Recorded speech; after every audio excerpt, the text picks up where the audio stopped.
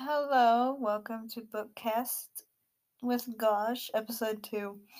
Today I will be talking about chapters 6 through 10, specifically emotional vulnerability, guilt, culture versus being just terrible and using culture as a crutch, which many people do talk about, especially Black people and African Americans, talk about how culture is commonly used as a crutch to abuse people, and they talk about how it is a horrible crutch. Just like how religion is used, specifically Christianity in most cases, to discriminate against people. It is the same argument, and it is a very well thought out and well produced argument that should be talked about more often. Back on track, back on script. In these sets of chapters, sadly, Ike is said to be killed. An old man, I think, a friend of Oko, who knew before Oko, and tells Oko about it, that he wishes that Oko would not partake in killing Ike since Ike calls him father. Ike is told he is going home to spare his feelings and to not cause distress in him. That is what I believe anyway. For if you were told you were going to be killed, you'd try to run away as fast as possible. Being told you were finally being taken home after 3 years would incentivize you to follow them. During the walk tour where the poor boy is to be slain, he thinks about his family. Soon the group slows, and a man in the group takes a slash at Ike. He drops his palm wine, which he was carrying. We are not shown or described to what is going on, so it is very hard to see, but it's there. Oko, being the manly man he is, what a wonderful man, rushes past the man who had slashed at him and kills Ike. Because Oko does not want to be seen as weak. He didn't have to do that. Many people told him not to. It is mentioned that Oko felt sick before he killed Ike, and I wonder why he felt sick. Genuinely, I do. When he goes back to the village, Oko asks his best friend why he didn't go. That's the movie's a woman. And then Oko's best friend expresses that he did not follow because it's hard to see a father kill his son. Not because he doesn't like blood, because him and his friends are a bunch of warmongering pals. They love war and blood, so obviously. The friend says he would not have done it to his own son.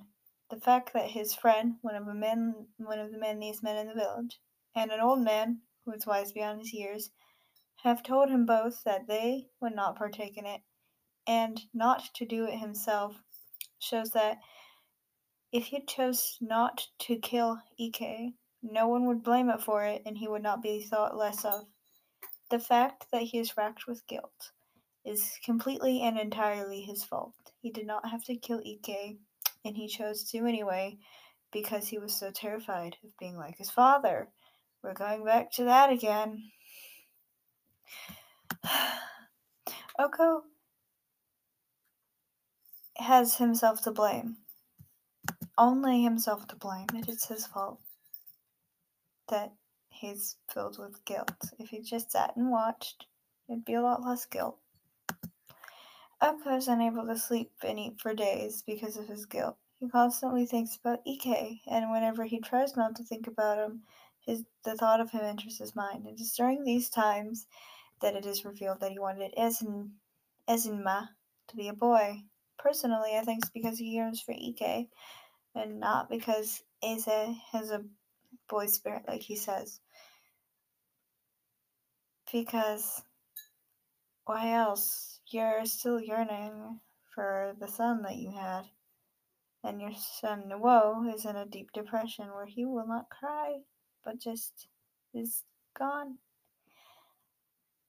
Isnama is sick, and I believe that she will not be sick for longer, whether she lives or not.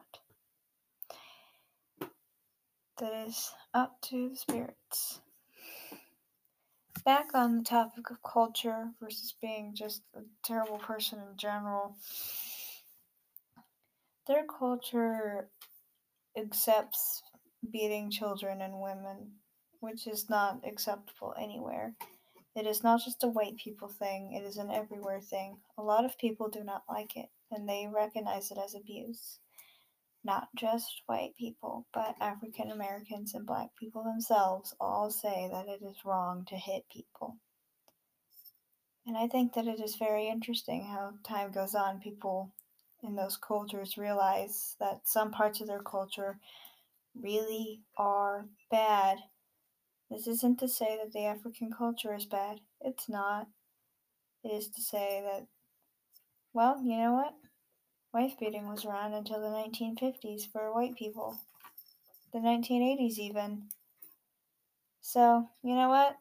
The world progresses just as fast as the rest of it, regardless of culture. But still, culture should not be used as a reason to abuse people. That loosely relates to nothing, and I'm sorry for going off topic. And I'm just really tired and exhausted, but I didn't want to leave anyone hanging.